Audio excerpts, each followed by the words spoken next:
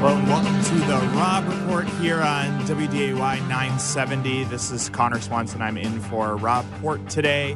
If you'd like to participate with us at all, you can call in at 293-9000 or 888-970-9329.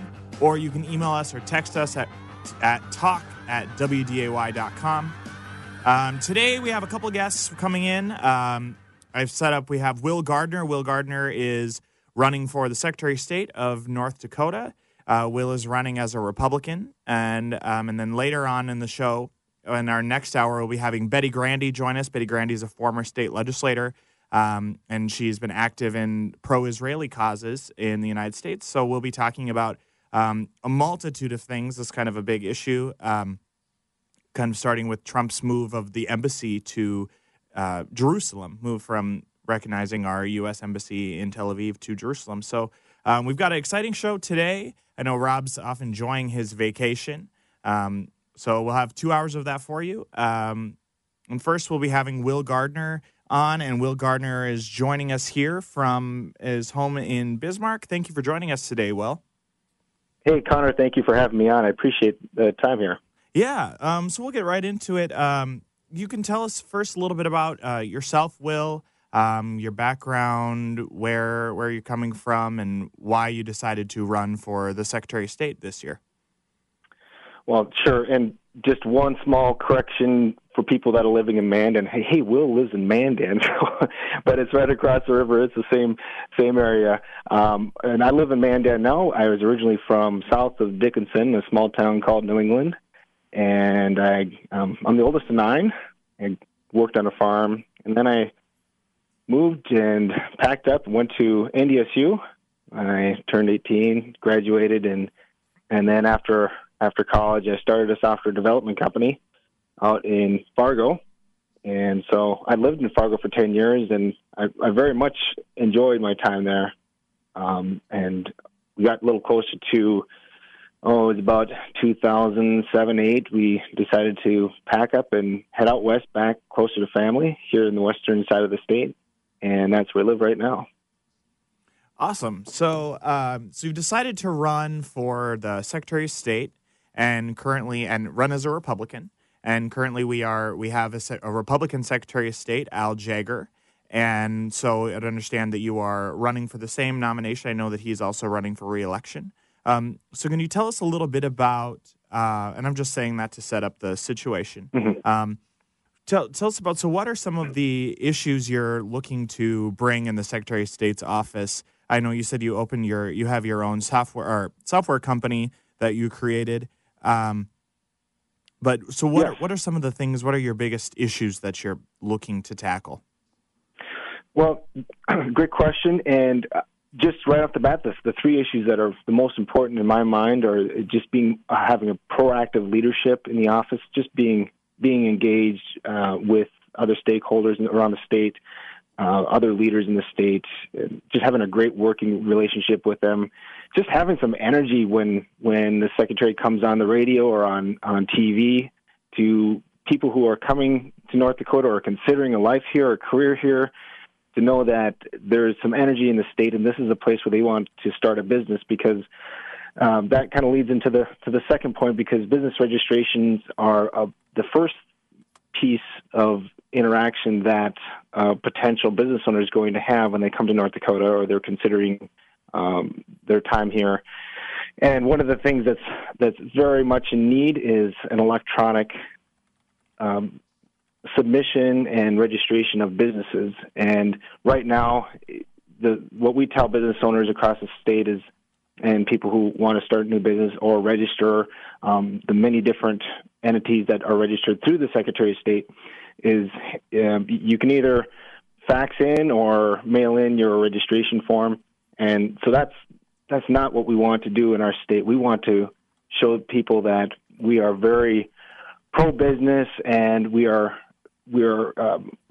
being up in the times with all the new technology. And so that is the second point. And then the third, I'll just say real quickly, is election integrity issues that we have in our state. Okay, those are some interesting 3 points you have. I want to go to your first. I have a couple questions about them. I want to go to your first point you have about kind of being a proactive, energized face with the Secretary of State. Are do what kind of role do you see the Secretary of State having actively in our state? I know mostly the Secretary of State's kind of been a behind-the-scenes office of they run, like you talked about, the business registration. They are most people know about the Secretary of State of running the elections, being the chief election officer. But what do you mean about being leadership? Kind of what do you want to do with that role? That's a good point, and it's something that's kind of been a hidden gem in the role of the Secretary of State. The Secretary is, when I started looking at what I wanted to do with the rest of my life after my successful career in business here, I started reading about the Secretary of State, and I said, there's something more than just recording information? And sure enough, in the very first page of the mission statement, it says that the Secretary is to act as an ambassador for the state of North Dakota, for our people, for our way of life. And I thought, wow, that is such a underused, underrepresented role right now that's played by the Secretary of State. And I think it's just the visible face to the office and to the state itself. And when I started reading that is something that should be a little more visible. And so in how that's done is just whenever there's public interfacing with the public, shaking hands and inviting businesses and being a part, having kind of a glow when you're talking about North Dakota. I had some great opportunities when I was young to move out of the state, and I really love North Dakota, and decided right during the .com, when everything was going just crazy and people were getting great offers, I said, North Dakota is where I want to be the rest of my life. And someone who has that excitement and attitude for our state, I think we just need to be more inviting and excited about new business coming here. So you kind of see the role as Secretary of State kind of to go out and reach people instead of gathering, kind of just running the office. So I guess I'll go a little pointed then. Do you think, are you kind of alleging then that the current Secretary of State doesn't do that the Secretary of State kind of, I know the Secretary of State's been there for over 20 years. Are you kind of saying that he hasn't been out involved filling that role as ambassador, or what do you see there? I just think it's just a big opportunity that we could take advantage of. In when I hear our secretary, it's just not one of his skill sets, and I think he's done a great job in the past in making sure forms are registered, but there's just so much more that we can aspire to in that area. And it's just one of the gifts I have, I feel, as a candidate, more so than any commentary on any other candidate. I just think it's just an important role. There's a lot more to discuss in the Secretary of State. That's just the first point, is just having a more visible front to North Dakota. Yeah, and on your third point, you talked about election integrity, and I know you kind of left that a little short. What do you envision with election integrity? Do you think we've had I read between the lines, does that mean kind of a voter fraud? Do you think we have a voter fraud problem in North Dakota? What are your ways to make election integrity stronger? No, that's a great question. So as I was District 34 chairman here in Mandan of the Republican Party, and I was very concerned about the last election because we had a large contingency of protesters that were just outside of our town, and thousands and thousands when we can win or lose elections by just very slim margins. That's a very daunting scenario, that you could have a bunch of people from around the country, because they had just come there for who knows how much time, walk up and vote in an election and completely change. Did that happen in this last election? Did we have, I know there were worries about people from all over the country being here a lot. Yes. Did that happen, or what are you saying? I think we dodged a bullet. There were people calling up the county auditor's office here in Martin County saying, we need to be able to vote, and you're not going to disallow us to vote. And what happened was the state had passed laws to require voter ID, and the court struck that down and said you have to let people vote without an ID. So what happened is they had affidavits that were handed out at the ballot box.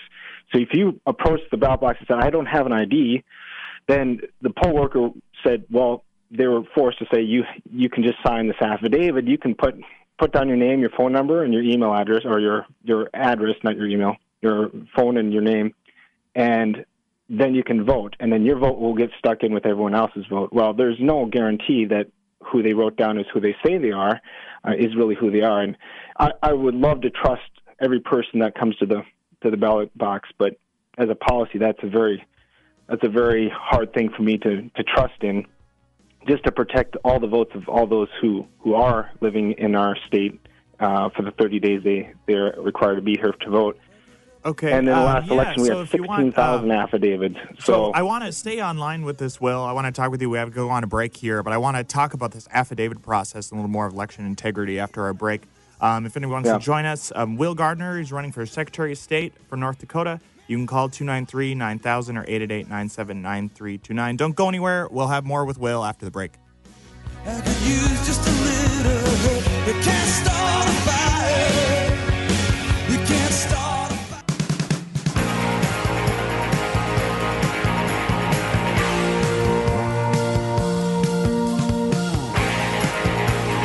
WDAY 970. This is Conner Swanson. I'm filling in for Rob Port today on the Rob Report.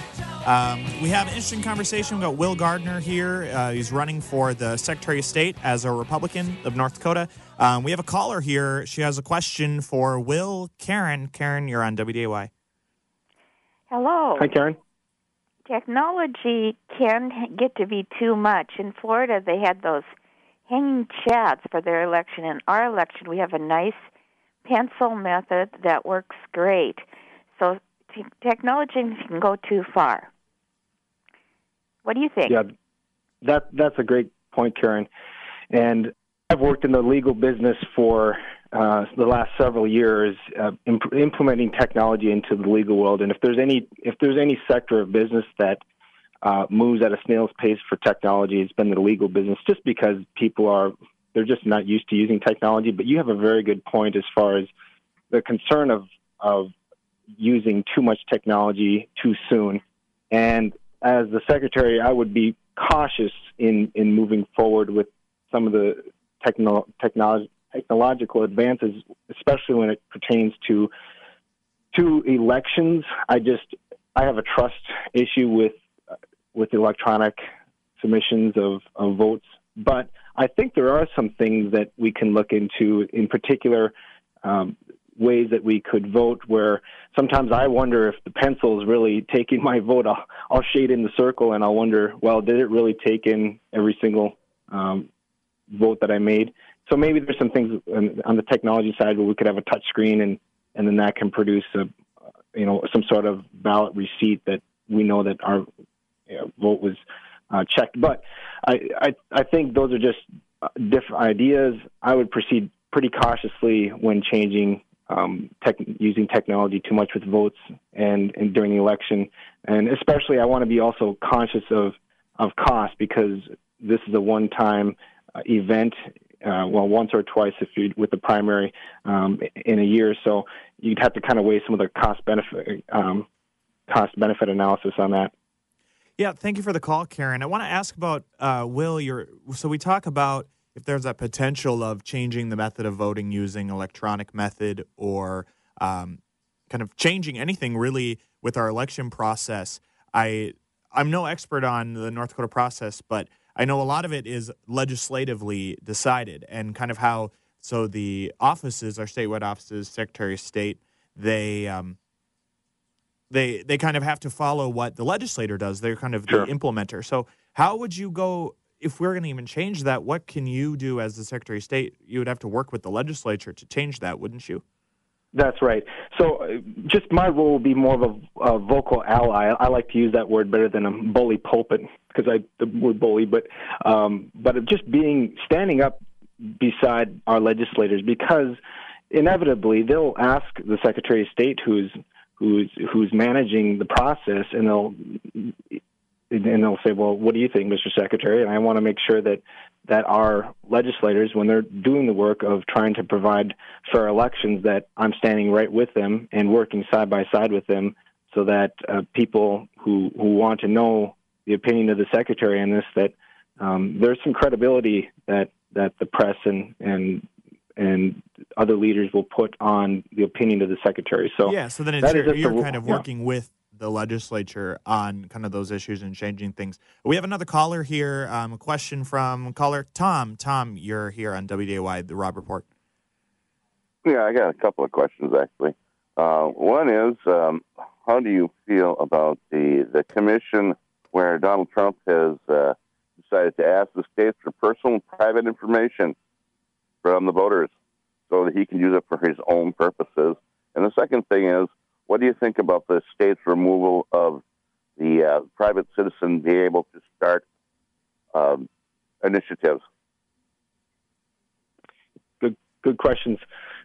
First one, I just believe in privacy, period. And so I would not, but right now I would not really be willing to go forward with passing on any information that would be considered private.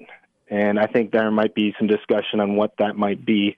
But I'm concerned very much about privacy. And then in your second question, let's see, Conner, maybe you can help me out. So it's about the initiated measure process, and I actually sure. I want to. I actually sit on that committee, the initiated measure and refer measure committee, and I just kind of to ease your mind, Tom. I know you kind of the way you worded it was taking away the right of North Dakotans to circulate a petition. That has not been discussed on the committee at all, and I don't think that was a part.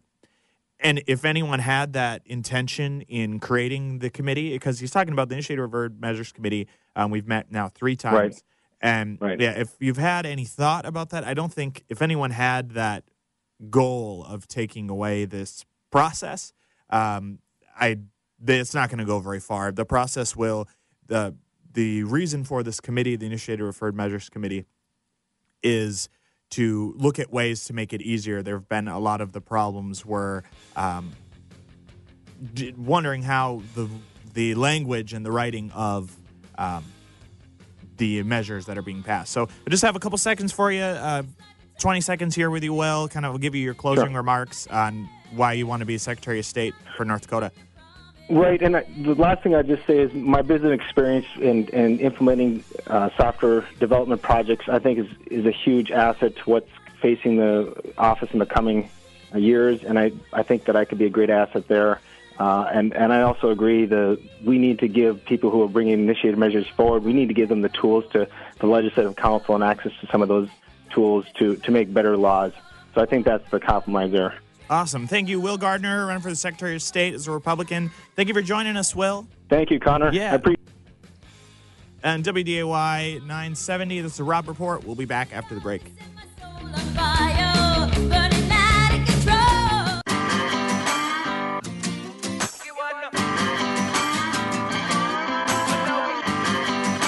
970 WDAY. This is Conner Swanson. I'm in for Rob Report today on the Rob Report. If you'd like to join us for a conversation, it's 293-9000, 888-970-9329. Or you can email or text us at talk@wday.com.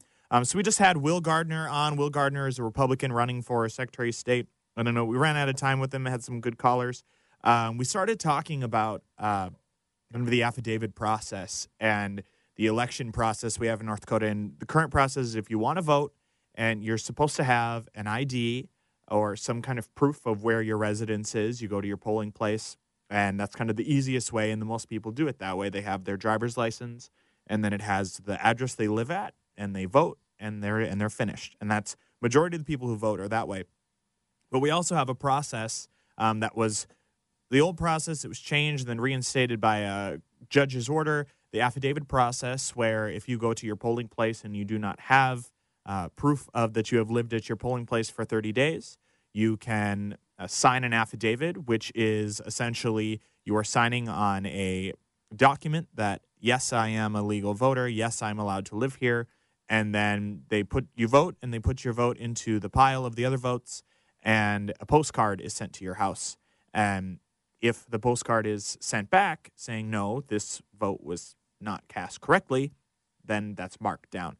There isn't a process for going after these people. Really, that's kind of where we've been, and this has been put in by the courts. It's not something the legislature has tried to change it, and even federal judge. There's an article today in the Forum. Federal judge allowing amended voter ID complaint against the new ID law. There's a new ID law passed in 2017 aimed at trying to help the affidavit process and our voting process in North Dakota. And as Will kind of said, one of his things is voter integrity, and voter integrity is very important, and so is also making sure everyone is allowed to vote and there's a place for everyone to go. And a lot of these complaints have come out of the reservations. This most current one from the Turtle Mountain Band of Chippewa, challenging the North Dakota voter ID law, and a lot of the tribes have taken issue often with these changes because they thought it might stymie Native American voting. So it's a very interesting thing to be following. I know the legislature tries to fix it, and I think we'll get someplace.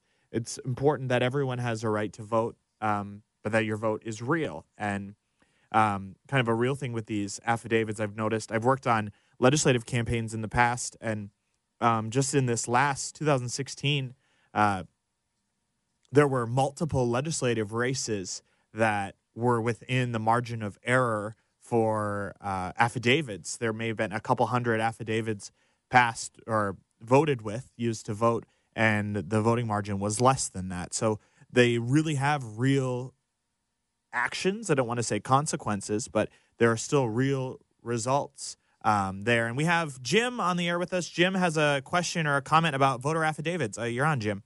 Yeah, hi.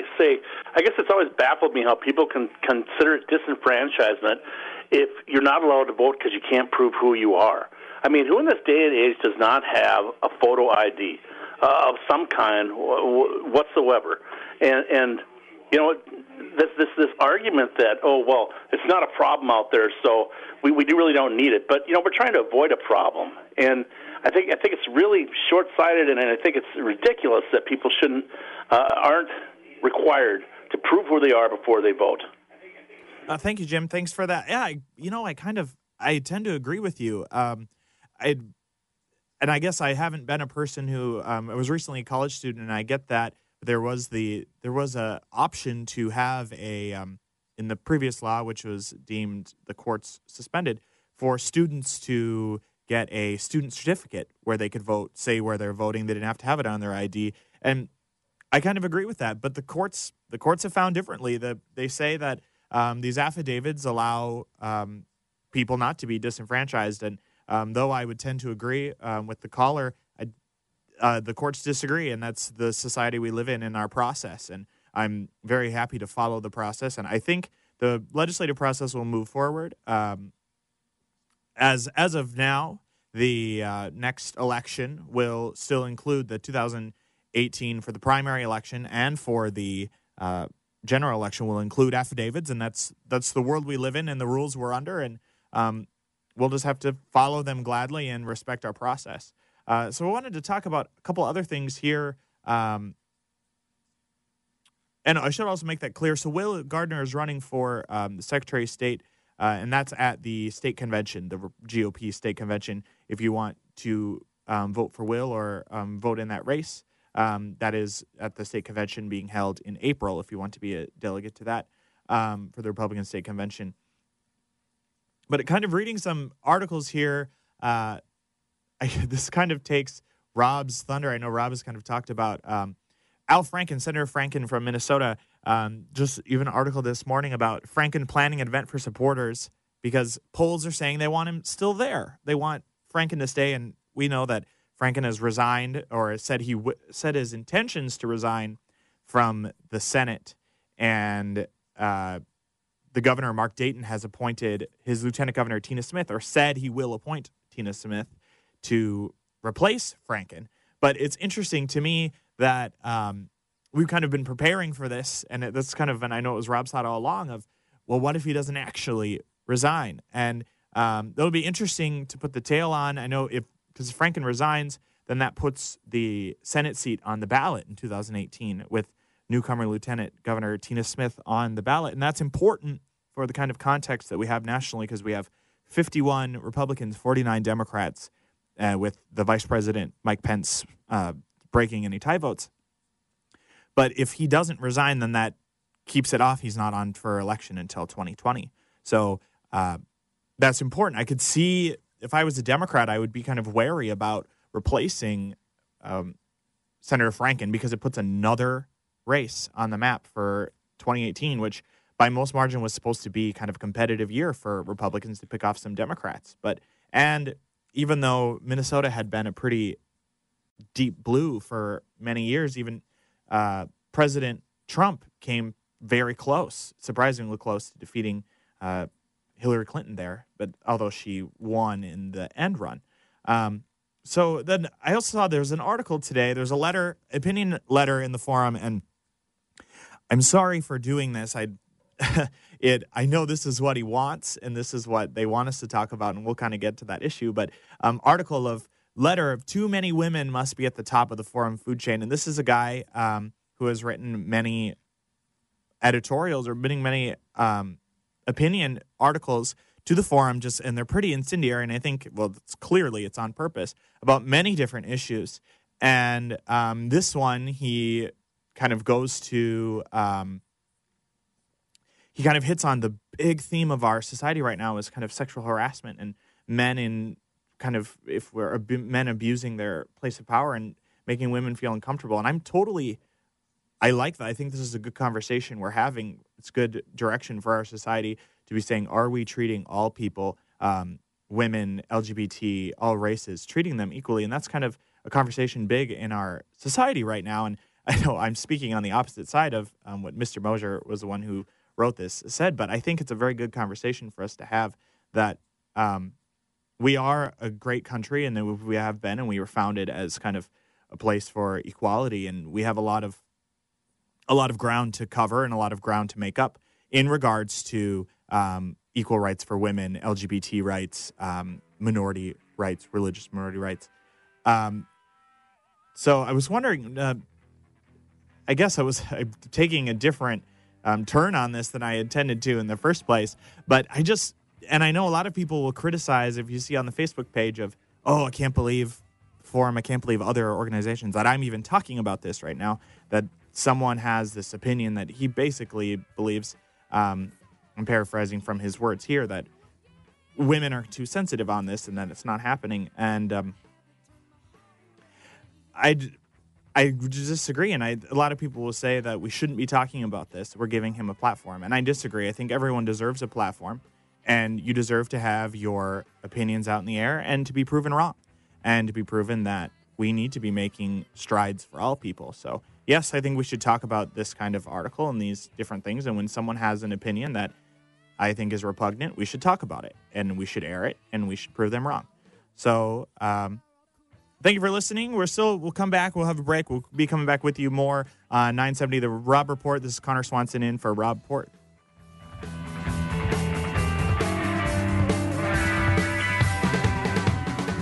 Carry on my wayward son. There'll be peace when you are done. Lay your weary head to rest. Don't you cry no more. Welcome back. This is Conner Swanson filling in for Rob Port on 970 WDAY. If you want to join here today, you can call at 293-9000, 888-970-9329. Going back to a previous conversation, we're talking about voter ID and the affidavit process. I got an email in from Brad. Brad says, is it really that hard to get an ID? And I don't think... Again, I don't know the complete everything behind it, but I think kind of the thought about it is people moving often. And some of those, there are different communities, different groups of people that move more often, less likely to have kind of a stable living situation. Honestly, Conner, it's not even just so much that. I grew up in a rural place in North Dakota, And when I got my driver's license, I had to schedule a very specific day at a very specific time to do it because the DMV came to Lisbon once a month. And Right. if I didn't do it then, if I wasn't able to get in to get it, then I wouldn't have been able to get it. And we were in a location where the DMV actually came once a month. There are plenty of places across the state that don't even have that luxury.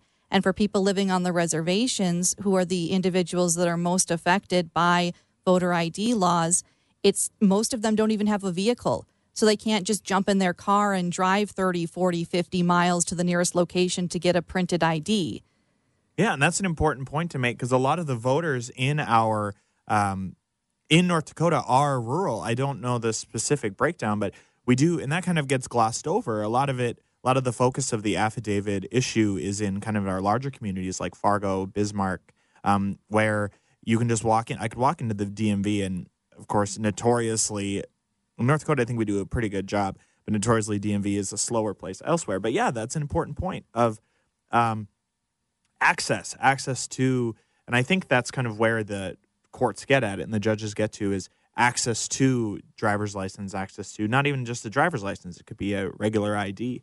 And I know there's also an issue with I might have a North Dakota ID, and let's say I'll just pick the town because that's where I grew up, but in Bowman, North Dakota, and I decide to move to Fargo, and I go into where I've lived in this place maybe for a year, but I think some of it might be, Natil, maybe you might think so, kind of maybe an education thing as well. Not education of people aren't educated, but people don't know that they have to change their ID. You have to change it 30 days before.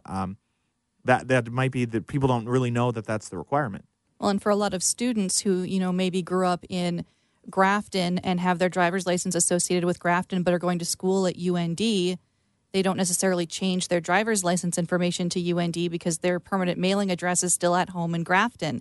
But when voting time comes around, are they going to drive back to Grafton to vote, or are they going to want to try to vote at somewhere in Grand Forks? Oh, yeah, I'm not driving back to Grafton. I get that. Exactly. Yeah, it's a drive. So that's an interesting issue. Thank you for the email and reigniting that conversation, Brad. I think, again, this is the third time in this just segment we've popped back to this. I think it's a really important issue that we'll be in and out of for a while. Voting, the right to vote is very important. We just have a few minutes left of this segment, but I wanted to stop in kind of an important issue for me. But first, because if now new news about Roy Moore in Alabama, the saga continues. I just kind of wish he would just go away. I didn't like him in the first place, but the Alabama Secretary of State says Jones, the Democrat, who will be the first Democrat in over 20 years to represent Alabama in the United States Senate, will be certified sometime today, this afternoon, and then he'll be sworn in by the vice president on January 3rd. I think that's good motions for our democracy of Roy Moore, now thankfully not Senator Roy Moore, is just asking court to block again, just today, asking court to block putting Doug Jones in as the senator. And he wants to call a new Senate election. And I think this is a attack on democracy, to my standpoint.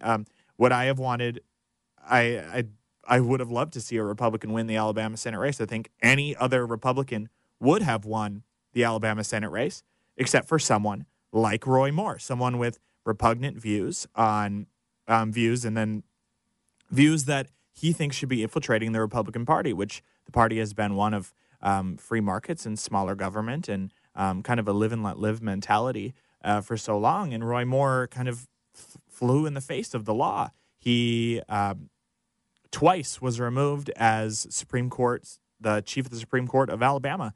For the first time for refusing to remove a Ten Commandments monument after he had been ordered. They had been ordered to by the courts.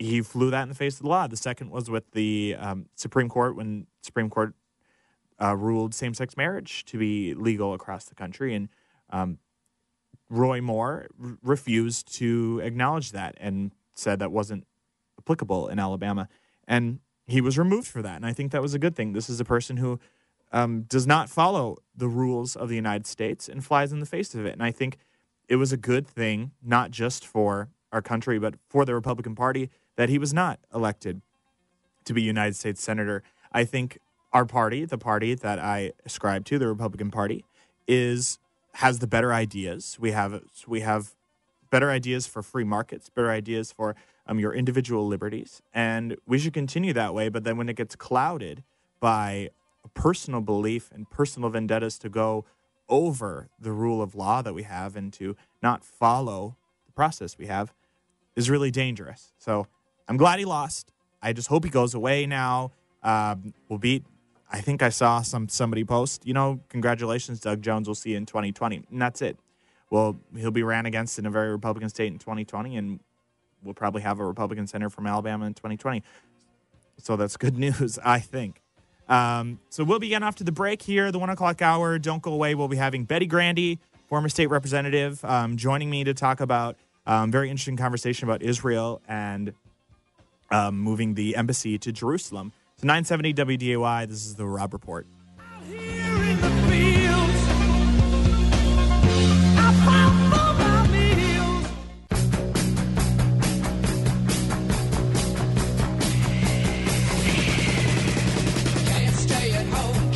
970 WDAY, this is Conner Swanson in for Rob Report on the Rob Report today. If you want to join us, 293-9000, 888-970-9329. We've had a good conversation today. Quite a few callers coming in. So I was just right before we went off for the break, I was talking about Roy Moore and kind of Steve Bannon was the big push behind that. And I kind of have the same opinions about Steve Bannon as I do for Roy Moore. But I guess some good news maybe that I like this article because it really bridges my two conversations. The next I want to have. Steve Bannon said there was a challenger to Paul Ryan.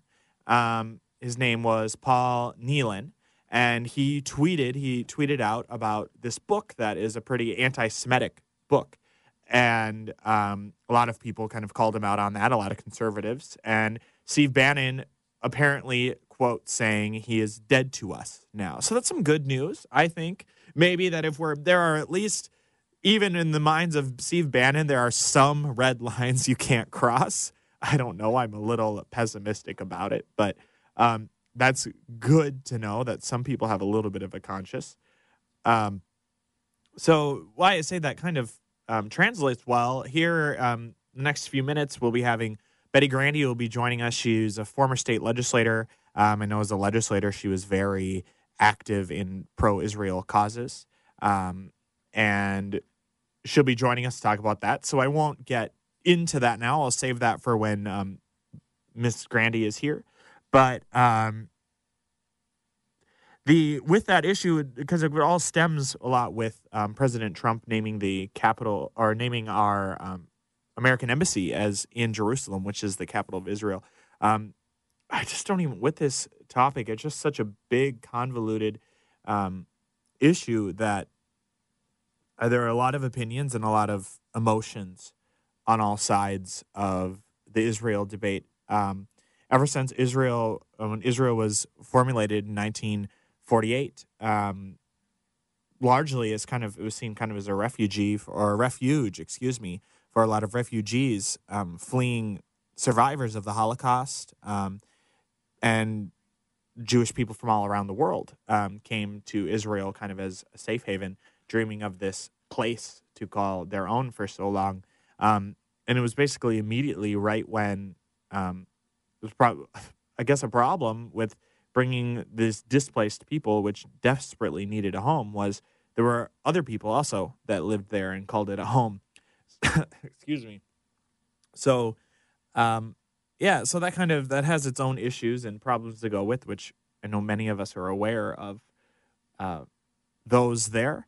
But immediately, right once Israel declared their independence in 1948, many of the neighboring countries declared war. The Arabic countries around decided they were going to declare war on the fledgling state, and miraculously, Israel kind of fought alone and won. And through multiple wars and different attacks by their neighbors, Jerusalem, I'm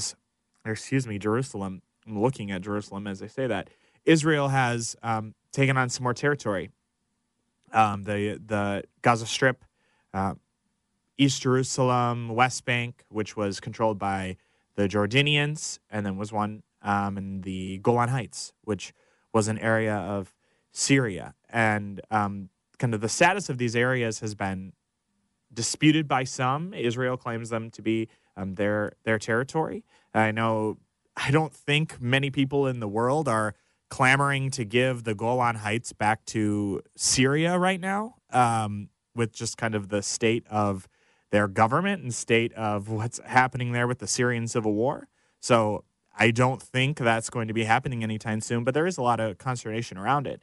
And but I think this issue gets to more, which I'll have with Ms. Grandy later, about kind of a sovereignty issue of different countries and what we can decide to do. And throughout the years, there have been different countries have changed their and used their right as sovereign countries as diplomatic pressure or diplomatic representation of what do they believe, who do they recognize.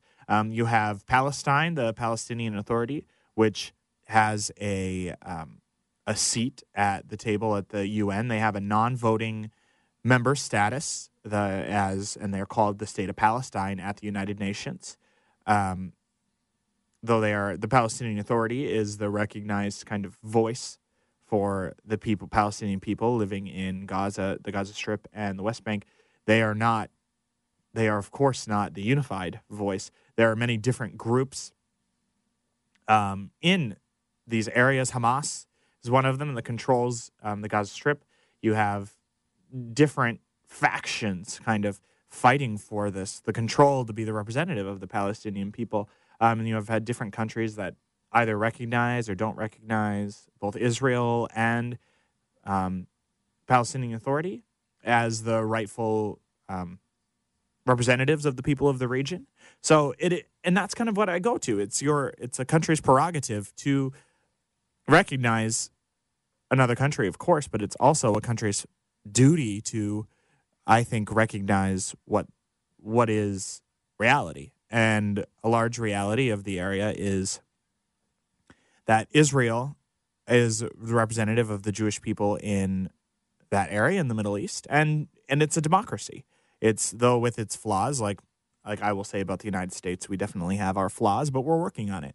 We're working, and we have a democratic process to walk through that. A democratic process. If I deem something not right, if I deem something unjust, I can talk to my legislators. I can talk to different people. I can run for office myself, and that's the way it works in our country. And though I'm no expert on Israeli politics, it's similar in Israel. I will not say the same at all, because there are many differences, and I don't think there are a lot of countries such as ours with the way we do things, but I think that's the great thing about our American experiment. So we'll be talking with Betty about that here. I guess I'll go segue back in. I'm jumping topics around, but that's kind of the way my brain works.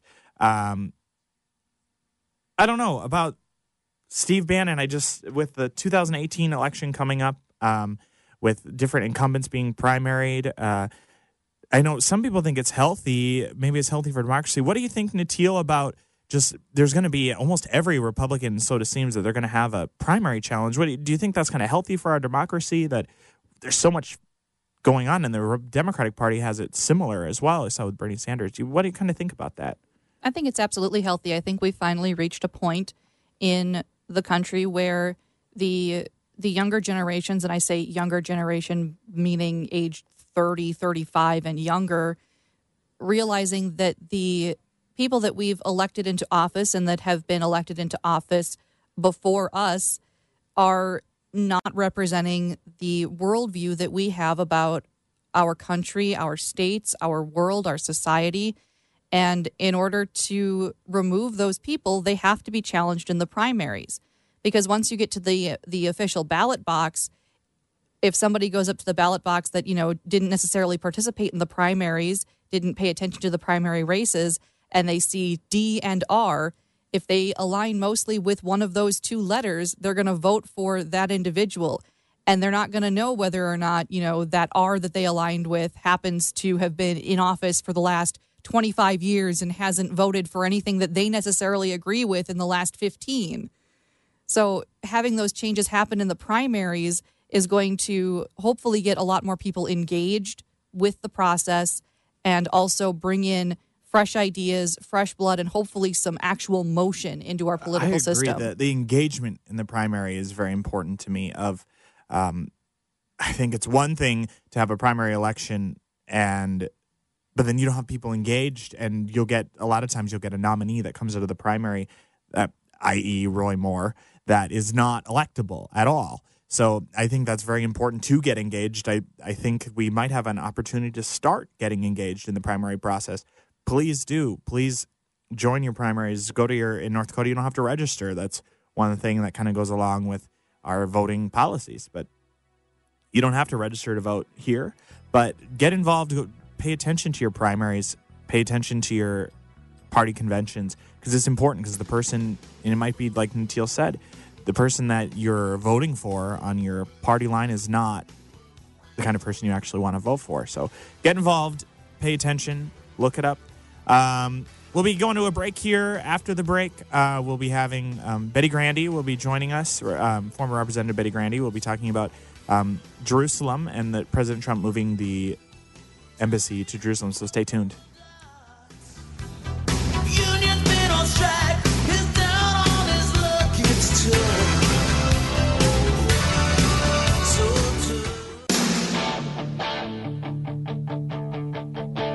970 WDAY. This is the Rob Report. I'm Conner Swanson in for Rob Port today on this December 28th. If you want to join us today, I've got former Representative Betty Grandy here joining me. We're going to have a good conversation about Israel and President Trump moving our embassy to Jerusalem. You can call in at 293-9000 or 888-970-9329 or email or text us at talk@wday.com. So we'll get started with this. Thank you. We have former Representative Betty Grandy. Thank you for joining us here today, Betty. My pleasure. Yeah, good to have you. Great. Did you have a great Christmas? I did. Awesome. I drove. I'm from out in the western side of the state, much like you are, and drove the way. And I like, as good as the weather was nice, but I enjoy that drive across our state. Yeah, it is beautiful. Yes. It is beautiful. I had, I think, 4 different Christmases. It just was a great time. I love December. It's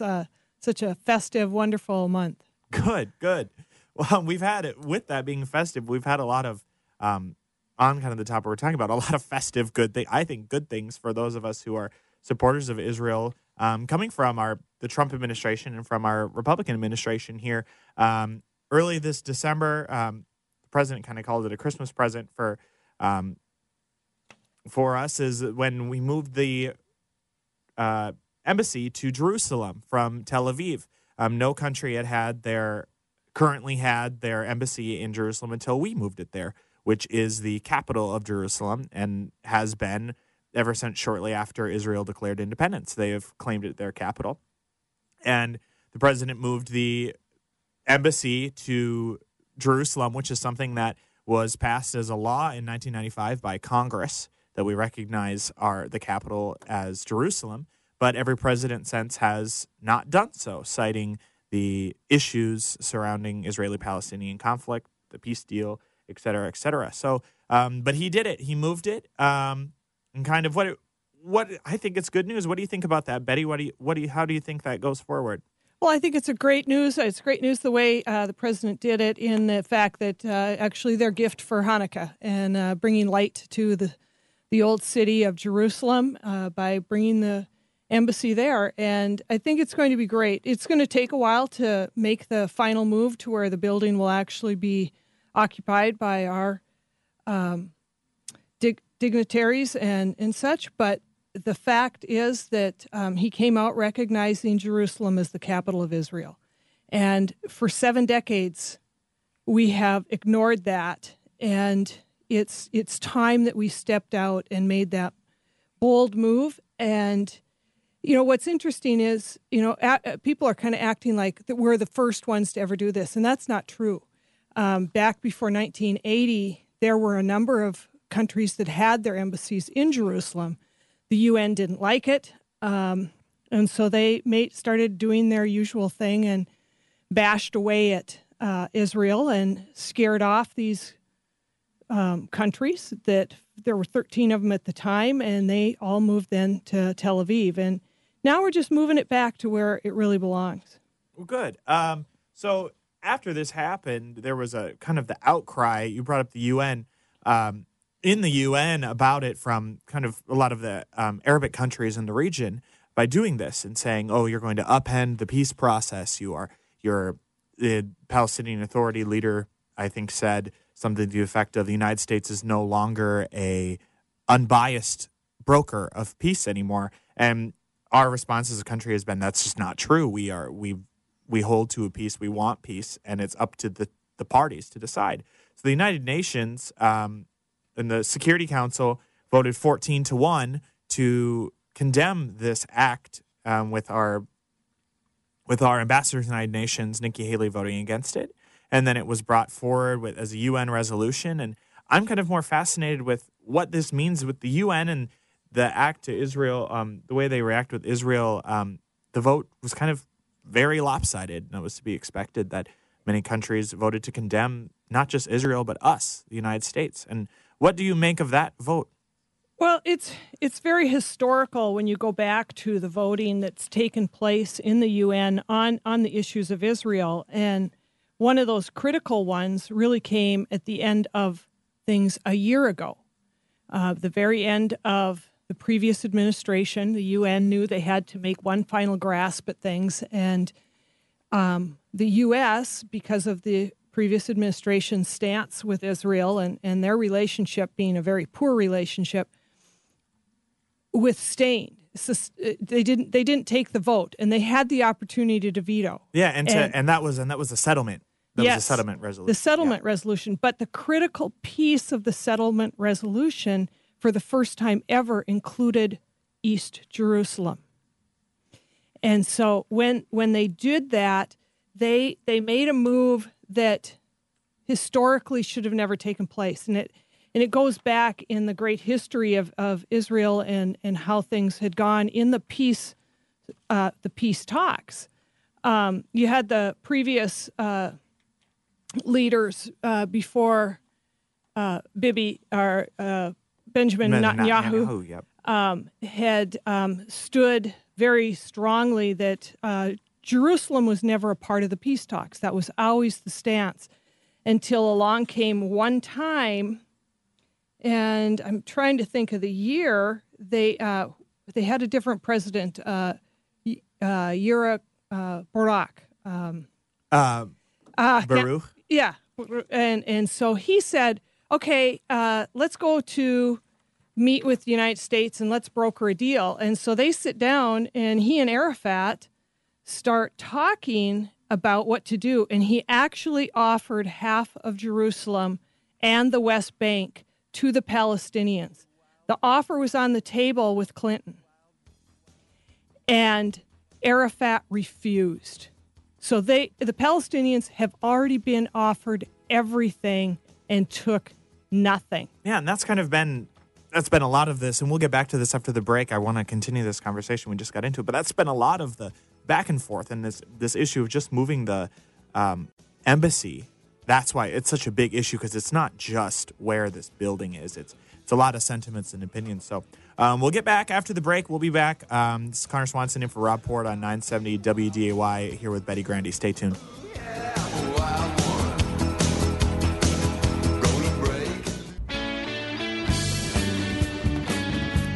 970 WDAY. This is Conner Swanson in for Rob Port today on the Rob Report. You can call in 293-9000, 888-970-9329, or email or text us at talk@wday.com. And I'm sitting here reuniting our conversation.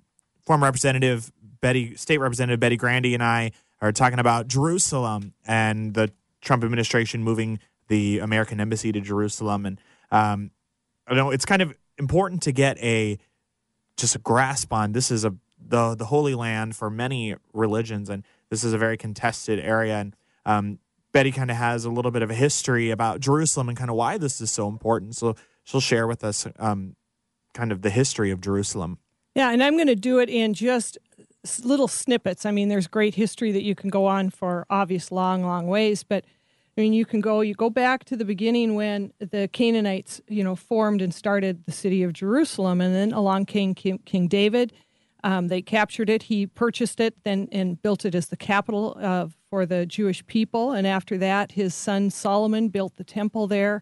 Nebuchadnezzar came along, destroyed the temple. Then, 50 years later, the Persians came along, and then Alexander the Great came in and conquered it. So it's been over and over and over again. You can see how everybody wants to take this city, most not knowing why. But during that time, there was great suppression of the Jews, and the revolt came from the Jews with the Maccabees, and that's where we just celebrated Hanukkah because of that. And so the temple was rededicated at that time for the Jews, and then, but at the same time, there was a deal cut with the Romans, and the Romans then eventually came in a century later and then just made a mess of things. King Herod was installed as the ruler there, and we all know what Herod and the Jews did at that point. They had the crucifixion of Jesus, and with that, when Jesus went to the cross at his will because of him being the Savior, did so, and this revolt came forward there, and again the temple is destroyed down again after that with the Roman legions. And so it keeps going back and forth, and a little bit of fight starts then with Constantine. He wants the Church of the Holy Sepulchre there, and so now we've got two religions there, and the Muslims then decide to invade. We're now at 600 plus AD, and in that, then the Dome of the Rock is built. And so now you have three religions fighting over the same little piece. And so the Crusades come about. There's great massacres by the Christians of the Jews and the Muslims at that time. They're establishing that as the Crusaders' kingdom. And now we're at 1247. Jerusalem then fell to Egypt, and then eventually Islam takes over again. Jerusalem began to thrive once again in the 19th century because the Jews started to return to the land, and that's kind of where some of this comes about. We have then the UN peace issues, and all of that starts to play. Now we're kind of coming towards that modern time. And so you can see how this land, this one poor little city, has had destruction and takeovers over and over again. It's really kind of a story of a lot of different rule, different change, different people claiming it as home. Absolutely. It's a unique city. It's one of the only in the world that has an association of three monolithic religions all in one place. And the holy precedence is set there. And it's just profound, religious and spiritual significance by the Christians, by the Muslims, by the Jews. It's amazing. Yes, so this is an area, and this is, again, that's just kind of to add some context of how moving our embassy to Jerusalem, which is the capital of Israel, is so inflammatory for many people, but I don't really think it's that inflammatory of a move for us to do. I just kind of found this article, it was from yesterday, interesting that the Israelis obviously love it. Israel they're planning a rail station near the Western Wall in East Jerusalem named after President Trump, named after our president. So they obviously kind of says Trump frenzy, so to say. So it's something they support. And we get down to it, Israel is one of our allies. And it's no secret, Israel is one of the only democracies in the Middle East. And they're an ally of ours. They stand for human rights. They stand for the rule of law. And while there are many different countries in the region that don't, and there are human rights from women to LGBT, different people that fear for their lives every day. And in Israel, it's a place where even if you're Israeli, if you're Jewish, if you're Muslim, if you're Christian, there's a place for you there. Mm-hmm. And in Jerusalem, under Israeli control, before we were talking a little bit off the break about that the 6-Day War, when Israel came into control of East Jerusalem, Jews weren't allowed in at the Western Wall, and there was about a 20-year period where if you were to walk by, there would be empty. There would be no one there. So I think it goes to say that Israel, and I think Betty had a quote there, that if Israel is in control, then things are a little more peaceful, and it's more people are allowed access to the sites. Yeah, I mean, President Netanyahu has always been very fluent with his words, and he gave a speech once, and his quote is that if the Arabs were to put down their weapons today, there would be no more violence. If the Jews put down their weapons today, there would be no more Israel. And that's the sad scenario that plays out. And as you just mentioned, we had about 20 years where the Jewish people weren't allowed into their holy place. Yet once they took back the city of Jerusalem during the Six-Day War, all religions were free to worship inside the walls of Jerusalem. So you can see that the peace and the freedom precedence has already been set by Israel. They have stated, there's the Dome of the Rock, you worship there. Here's the Western Wall, we worship here. Now, yes, they would like to have more of their area back to be able to worship in, but for now, that's what it is. And the Catholics and the Christians, they have that holy territory that they worship in Jerusalem. And so, it's a place for a lot of religions, and they're allowed there. And kind of going back more on some of the conversation we had of the United Nations. So the United States announced that we are withdrawing $285 million. We're cutting that from the UN budget because of this vote on condemning the United States on Jerusalem. And we got to go on a break here, but we can talk about this when we come back. Great. We'll finish this conversation, get back to the UN, talking about our support of the United Nations and where the United States and Israel stand at the United Nations. So this is 970 WDAY, The Rob Report. We'll be back right after the break.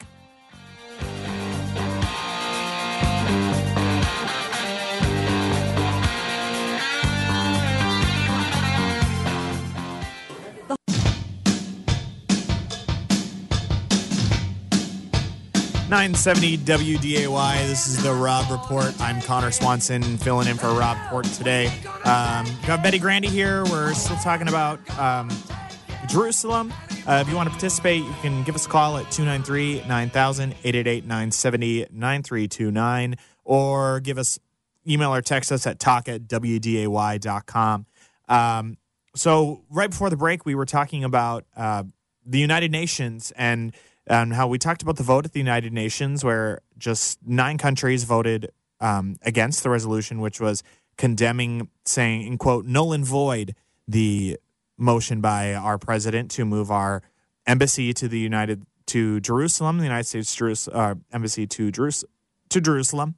But as we know that we are a sovereign country, and it wasn't a binding resolution. And if I've got this picture of our Nikki Haley here, she said, this doesn't change the fact we're going to move it.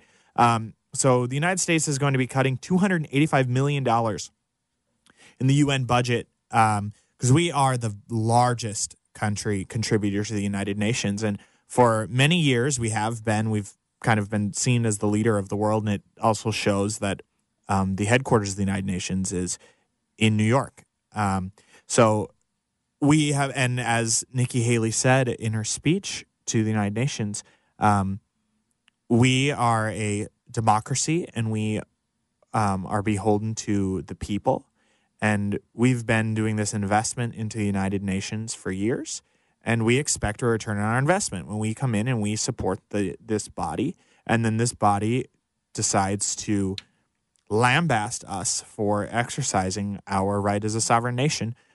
We're not going to tolerate that. So that's a step we've taken, is cutting some of the money from the UN budget that we support, because we are responsible for 22% of the annual budget. So I think that's a change. Do you think there's a change?